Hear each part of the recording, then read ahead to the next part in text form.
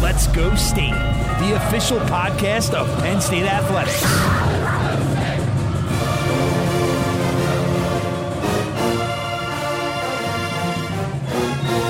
Now, from Happy Valley, here's your host, Brian Tripp.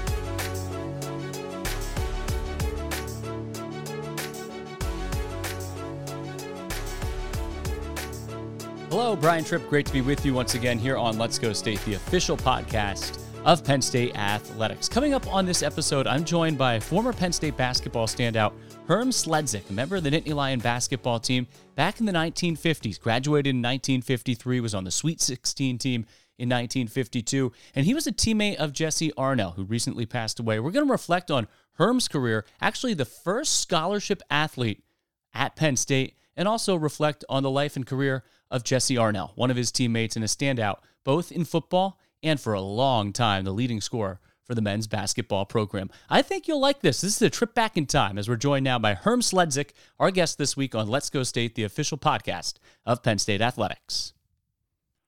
Herm, it's great to talk to you. How have you been? Been great. Doing good. At my age, I'm still hanging in there. Well, it's great to hear, and I always like to start this by having our guests tell their story. I could read your biography, what you've accomplished, not only during your time at Penn State and your background and what you accomplished after your time at Penn State, but I'd like to hear it from our guests. So I want to start with this. How did a kid from the Indiana, Pennsylvania area end up at Penn State? Well, way back in the late 40s, we had a bunch of Penn State graduates that were very prominent in Indiana. They ran the R&P Coal Company, insurance company. As a matter of fact, Pop Hewitt, one of the key guys to me going, was a football player at Penn State. And I think in the early 1900s, he scored a touchdown against Army.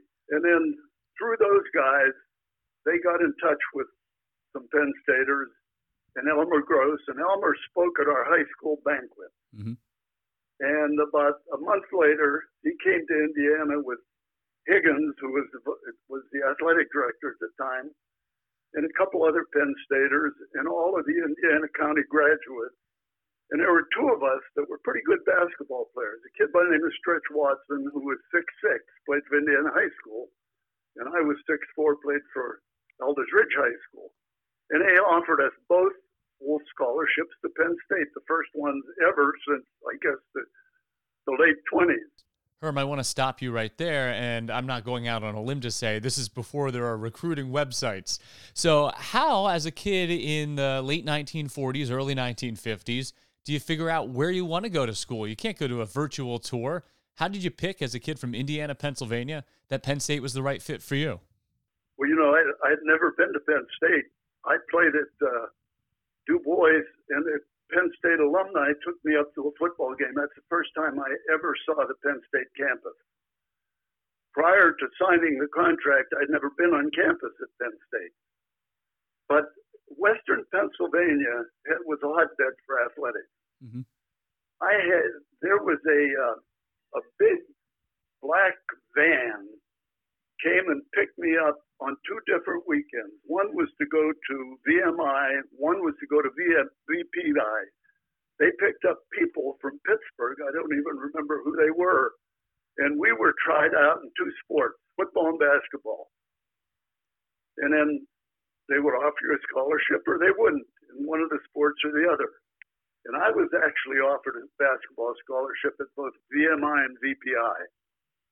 And then Skip Hughes, the basketball coach at St. Francis, wanted me to go to St. Francis. One of my very good friends that played for Indiana High School was a captain at St. Francis, Walter Stapleton. And I went up and visited their campus, but when Penn State made the offer, I went to Penn State. Skip Hughes sent me a letter that I still have, and Lou quoted it in the article that he wrote about me being the first scholarship. Mm-hmm.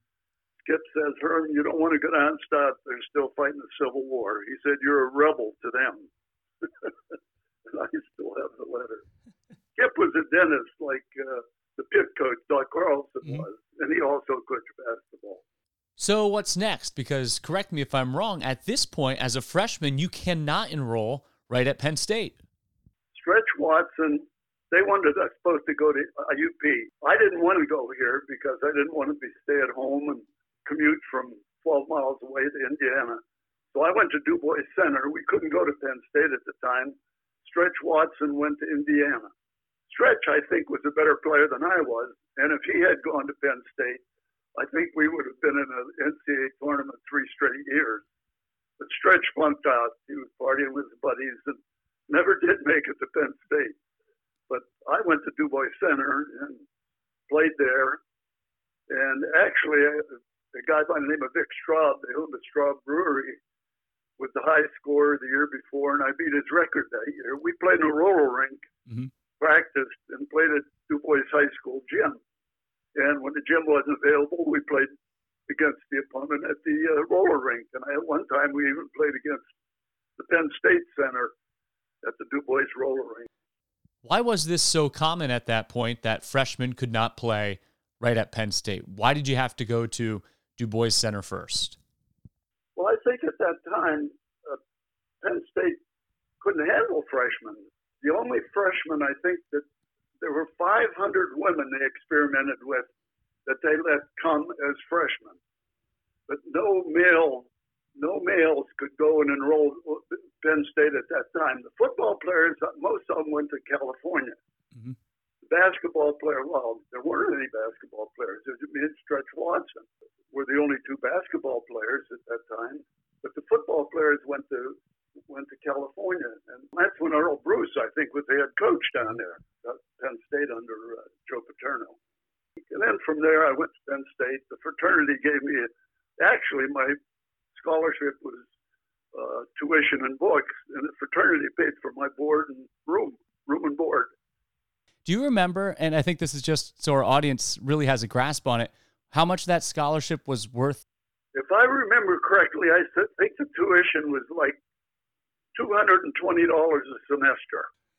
Now, room and board at the fraternity, I don't know what they were paying at that time, the members, but it couldn't have been too much.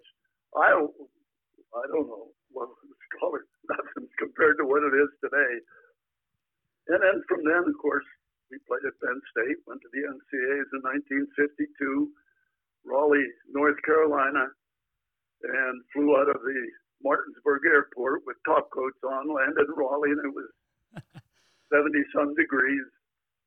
And then my senior year, I became captain, and we didn't go to the tournament. And Elmer said we missed it by 1 game, and it was a game at Pitt where they stole a ball from me at midcourt and scored the winning basket. And Elmer said it was my fault we didn't go to the tournament that year, jokingly, of course.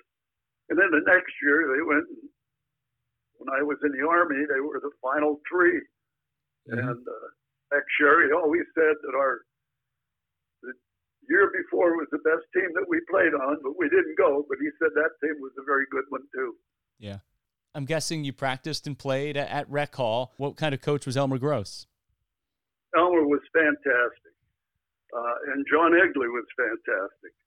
They didn't have the funds. They didn't have the scholarships to compete against. They competed very well, but they didn't have the money. I remember Jack Sherry being interviewed by a Philadelphia paper years later talking about his experience at Penn State. And he said, football was great. He said, we had everything in football. We had nothing in basketball.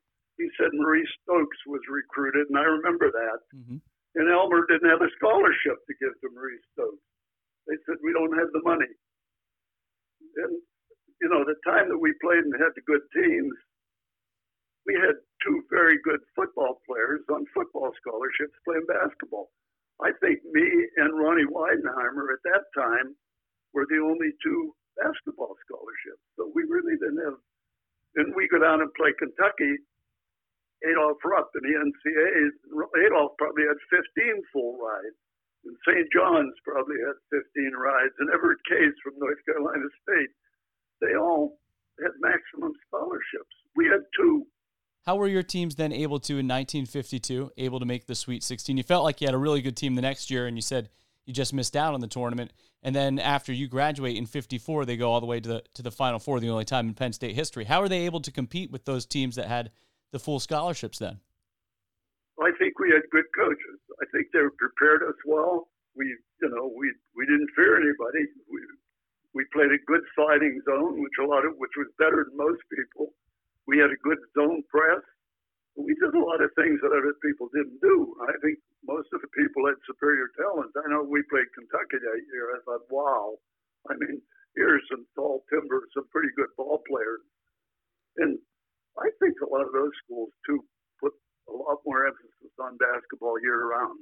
Mm-hmm. Once we finished the season, that was it. I mean, there was nothing until the next season started. It was just completely different.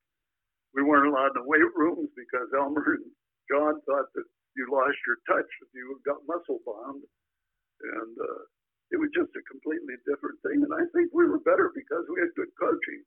And of course, if you look at our schedule, I mean, we played teams like Alfred, and we didn't play the competition. They play in the SEC and the ACC and some of those places. Of course, I think Rec Hall at that time seated about 5,000. And yes, they were packed. I used to give faculty members tickets. I don't think some of the faculty in those days could get into the games. That was completely different. And it was a beautiful arena at the time. And I think even Park Hill liked it. I love Rec Hall. I think it's one of the great venues still, whether it's going to a volleyball match, a wrestling match there, or when they had the Return to Rec basketball games. And when you look at it, too, it's built the same as Cameron Indoor. It's built same architect as the Palestra in Philadelphia. So there's a lot of history in that building. Yeah, beautiful building. And of course, at that time, it was interesting because we practiced basketball. Gene Whetstone had the gymnast in the back end of the gym. It was open to the running track up above, and Joe Paterno's office, along with Rip Engel, was up on top of the building. I remember there was a lot of activity going on. It wasn't a private basketball practice, that's for sure. Wrestling they were down below, so it was wide open. It's not like today where you're in a big arena and nobody is allowed to see the basketball team practice. Completely different. Well, Herm, one of the reasons I wanted to do this interview at this time is just a couple of weeks ago on October 21st, Jesse Arnell, a teammate of yours, passed away, and he had quite the legacy at Penn State, obviously with his accomplishments on the basketball court, on the football field, and then what he meant giving back to the university for many years with the Board of Trustees. What kind of person was Jesse, and was he someone that you still kept in touch with until his passing? I was shocked that Jesse passed away. Jesse was a picture of health.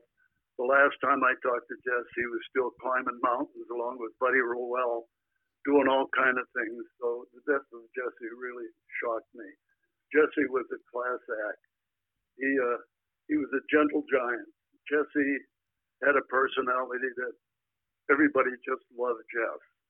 And of course, you can see what went on with his life after Penn State. He just accomplished so much. I did see him a number of times. He and Buddy Rowell hosted a brunch at the Nittany Lion Inn before a lot of the homecoming games, and we were always invited. And Jack Sherry and some of the other football players, basketball players were always invited, wives, and we really enjoyed going to that and talked to Jess a lot. Now, when I was at Penn State, the year I was captain, Elmer used to have me room with different people on road trips, and one of the trips we played the Army and Rhode Island, stayed in downtown New York City, and Nell Allen, one of the old, long-time, well-known sportscasters, came up to interview Jeff. And it was interesting sitting there listening to him interviewing Jeff about Jeff's life and New Rochelle and all the things that Jeff did. And the other thing was interesting, I got to talk to Jeff a lot about his history when he was a youngster. And his father was actually a coal miner in West Virginia early on. And of course, my father was a coal miner for the RMP, became the chief electrician. Mm-hmm. So I got to talk to Jeff a lot. Every trip, Jeff took a book. He was a scholar. He knew what he wanted to do, and he did it. He rose to the top of his profession. But a class act, somebody I was always proud to be a friend of, and talked about him all the time as a great, great basketball teammate and a friend. You briefly touched on the background of Jesse. He was from New Rochelle, New York, and he was actually recruited to Penn State to play football. He wanted to play both sports, and the recruiter at that time was a young assistant coach from Brooklyn, New York. And of course, that's Joe Paterno. Did you ever talk about his path and how he ended up at Penn State? Yes, actually, I think the thing was documented where what he did is Joe took him to his mother's house in Brooklyn and had a dinner. And that's when he committed. I think he said he loved Joe's mother more than he did Joe, so he committed to Penn State. So that's how he got to Penn State. But, the thing about, he was very, very close to Elmer Gross. Mm-hmm. More so than Joe. He loved football, but I think he liked basketball better than football. When he came back to Penn State, never stayed at Penn State, he always stayed with Elmer. And he and Elmer were very close. And Elmer always told me that. He said, I just like basketball better than football. Well, I think that was reflected after he left Penn State as well, because he had a chance to play either in the NBA or the NFL, and he ended up choosing the NBA and the Fort Wayne Pistons at the time, and also the Harlem Globetrotters, and surpassing any type of football future, because he was an honorable mention All-American in football as well as the All-American that he was in basketball. Yeah, right. He was great in both. I thought maybe the basketball was a little mistake, and the reason is Jess was not an outside shooter. Everything he got was inside. Hook shot, jump shot, rebound and put it back up. He was really great at that. But in the pros, he's going up against the 7-footers, which we hardly ever saw at Penn State. And I think, he only played 1 year for the Pistons, right? Mm-hmm. If I recall. Yep. I think maybe 39 games. Actually, Jess played he played for a while for Hazleton, I think, in the Eastern League, Pennsylvania, New York. And the only time I ever played against Jess Arnell was I played for the Williamsport Billies, one game against Jess. And I think he did that as a weekend thing. You got paid maybe $50 a game. But I think maybe it was a mistake not going football instead of basketball. His scoring record at Penn State, though, was intact for more than 50 years, 56 years until Taylor Battle, who's now back as an assistant coach, and then Lamar Stevens this past year surpassed him as well. Now, the big difference, Herm, though, is Lamar and Taylor had the benefit of the three-point shot. I know you said Jesse was an inside scorer, but for that record to stand for more than 50 years, that speaks volumes about the type of player that he was. He was a scoring machine. He was unbelievable. He got almost every rebound. Any time a shot was taken up and missed, Jess was there. I mean, if he got the rebound, it was back up. He was strong. I mean, he muscled his way in, and he tipped a lot of balls in, and he just was an amazing rebounder. He had a good hook shot. He had a great short-range jump shot. He was an offensive machine for sure. And as you say, to hold up until Taylor Battle. Was it Taylor Battle that broke it? Yep. Yeah, right. And then Lamar Stevens reminded me of so much of Jess Arnell. The build, except Lamar could shoot from outside and he had a wider range. But Lamar rebounded like Jess, and he had a nose for the ball like Jess. And they were very similar ball players. But, of course, Jess was an inside man only. But, yeah, he was a scoring machine. He could put the ball in the hoop. I'd be remiss if we don't talk about this as well, Herm. Penn State with Rip Engel, they had a notable track record of recruiting black student athletes, whether it was Wally Triplett, Lenny Moore a few years later, and, of course, Jess. What challenges did he and other African-American student athletes encounter and face? We really had some, and I talked to Jess about some of this stuff. He handled everything beautifully. Jess was like, it happened. We're going to handle it. We'll get better. We played West Virginia on one of our trips, and Elmer made reservations in Washington, PA, to eat. We stopped there, and they saw we had a couple blacks on our team and turned us away, would not feed us. And we ate somewhere between Washington, PA, and Blairsville, got a sandwich or something on the way back to State College. we played in the NCAA tournament. No, we played in the Oklahoma City tournament in 1952. We took an overnight train from Altoona. We couldn't stay in a hotel because we had blacks, or we could have stayed in a hotel, but the blacks would have had to stay with a black family. We opted to stay in the dorm, and they had a house mother in the dorm to supervise us. So yeah, those are the kind of things that we encountered when Jess was there. I know it was not a good situation at that time. I mean, here these people were great students, great athletes, and it was like you were living down south. But it seemed different on campus because I know he was the student body president as well, and he won by about 75% of the vote. So he was certainly an affable figure on campus, and then that track record ended up carrying over into his work as a lawyer and then his work with the Board of Trustees.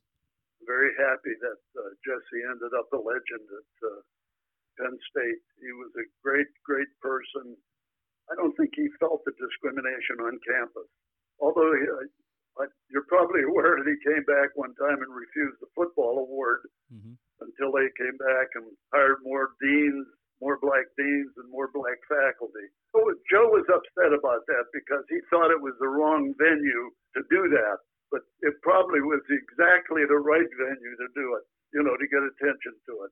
To create change, you need to put people in uncomfortable situations. And I think that's what his goal was by doing it and using that platform for such.